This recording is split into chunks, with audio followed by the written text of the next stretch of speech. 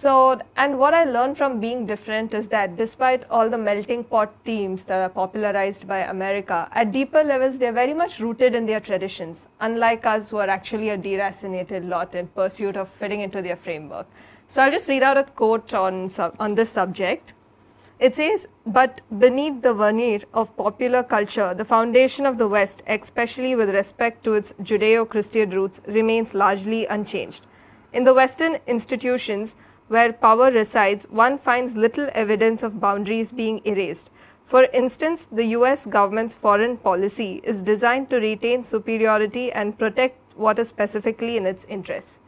So you allude to concepts like popular culture and deep culture. So could you tell us what these concepts are? Yeah. You know, it's very deceptive. Indians who don't understand the West will say, okay, but you know, they're eating all the Indian food, they eat with their hand also, they go for a sitar recital, they have bindi. Okay, now that is popular culture. Okay. So in the realm of popular culture, it's okay, everybody is picking up things from everybody else. But there is something called deep culture, which is their equivalent of our Vedic culture. Every American child is taught, you know, who are the founding fathers, something called American exceptionalism. Okay. American exceptionalism is a term that says we are the exceptional people of the whole world. Yeah. Okay, so every child has to know what is meant by American exceptionalism. So these deep culture and the sense of superiority are there. Okay. And they have very solid institutions. They have church institutions, they have think tanks, they have a very solid educational program, a lot of civic society, a lot of NGOs, foundations, the government itself. So these are very old and very robust. Whatever scandal may happen in America, it does not affect the deep institutions. The deep institutions are very solid. Whatever scandal may happen to the Pope also, or some bishops are caught doing some sex scandal and all that. But the Vatican did not collapse. Yeah. Okay, Vatican can have there are thousands of scandals like that. Yeah. Yeah, but their Vatican is a robust institution. So they have what protects the deep culture, the deep civilization of these countries is they have robust institutions. Right. They have learned how to build institutions. We have not built such solid institutions. Right. That's the problem. So if you had very solid institutions protecting our deep civilization, then popular level we could play games and be at liberty and go do whatever, because we would not be vulnerable. Our foundation would be solid. Protecting our roots. Protecting our roots. So Rajivji, what is your take on modern Hindu global gurus like say Sri Ravi Shankar or Sadhguru? Like millennials seem to like the idea of global gurus over traditional gurus, like say the Jagat gurus of Kanchi or Sringeri. Why is that so? You know, the modern multinational gurus, okay, do play a role, because they bring the alienated Hindu back in a way that is more acceptable. The difference anxiety, you don't have to overcome too much. You can still be very westernized, and you don't have to deal with murti, you don't have to deal with things that you don't like, and you can come and do some meditation and some breathing and feel good. And so you feel very proud, you do some yoga, you feel very proud, you're helping poor people, you get involved in some cause like that, you feel very proud. These are things that are very westernized also. So you don't have any sense of shame in front of your Western friends. Oh. And you can be very proud that, you know, I'm going to helping those poor people today.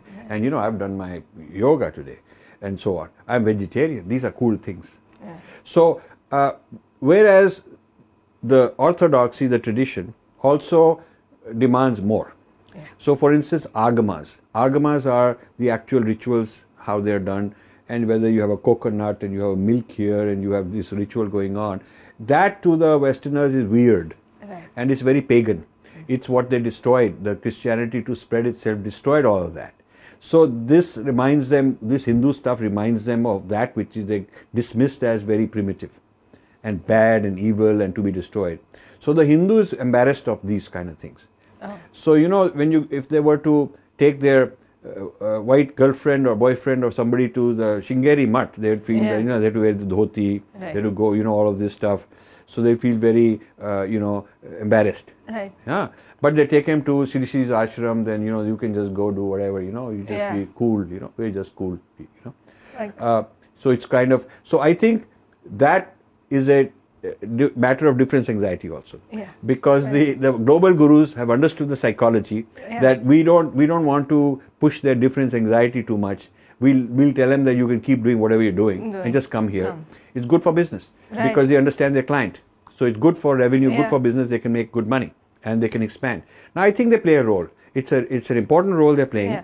But my feeling is that these global gurus are also quite limited in their understanding of the Kurukshetra. Right. When I try to interview them, they change the topic. Or some of them, one of the very important gurus doesn't want to give me an interview because he doesn't want to face these issues. He keeps vacillating his views on whether yoga is related to Hinduism or not related to Hinduism. Sometimes he says this, sometimes he says that, which is very wrong because he sends confusing signals depending on who he wants to impress. If he wants to impress a certain group that might give him the nominate him for the Nobel Prize, he'll say certain things. Then when some Hindus come, he'll say something else. Some gurus are like that. Others will interview, but they'll do it in front of a big gala meeting with 1,000 of their followers and dilute the conversation rather than a private conversation where we can sit for an hour and get into deep issues. They don't want to do that. Right. Because when they're in front of their large gathering, they can quickly change the subject. They can start talking about whatever and people will clap. And then that way they can shift the topic away from what I'm drilling down. When they think I'm drilling down too much, they have a trick to change the topic or announce कि हाँ जाके आप भोजन खाएंगे, we'll eat, you know. So they are avoiding. Very few of these global gurus are actually able to deal with the real issues when I raise them. So, and you know, their clout is so huge that if they take a position, most Hindus follow it. Because we don't have the tradition of Purva Paksha where I should be able to go and debate these guys. That is what we are supposed to be able to do with the gurus also. I mean, Arjun is great debating and discussing with Krishna also. So there's nothing wrong with that. So it's not blind faith oriented. So I feel that while the global gurus do serve a very important purpose, bringing alienated Hindus back, too much power and too much absolute power also kind of limits our ability to go beyond what the global gurus are offering. We need to, for elementary level, they are very good. For intermediate level, they begin to limit. They are limited. But for advanced seekers, I think for advanced seekers, particularly those who want to engage the social, cultural, political world of Kurukshetra, the global gurus are not on par at all. Because they don't have, now, nor are the traditional gurus understanding the West. The traditional gurus learnt how to debate Buddhist or how to debate some, a particular darshan of the past. But what Shankaracharya was debating was not Marxism today. He was not debating postmodernism. He was not debating Christianity or Islam. But today's challenges in the Kurukshetra involve all these things. So we need people who can also debate them. And answer the questions for our people so that our people are strong and not weak in facing all this. So what I learn is that our traditional gurus have not diluted the traditions. They're very much rooted, but they must also be scared to raise their voices because they don't want to fall into that web of being attacked by the West. They should not be scared to raise their voices. And for that, in the curriculum where they're training traditional gurus, the curriculum, they should teach Western thought and how to respond. I mean, I've offered, I'll come and teach a 1 semester course to all your sadhus. I've offered that. And they say they talk a little bit once in a while, they'll do a little thing, but then they will not go deep enough.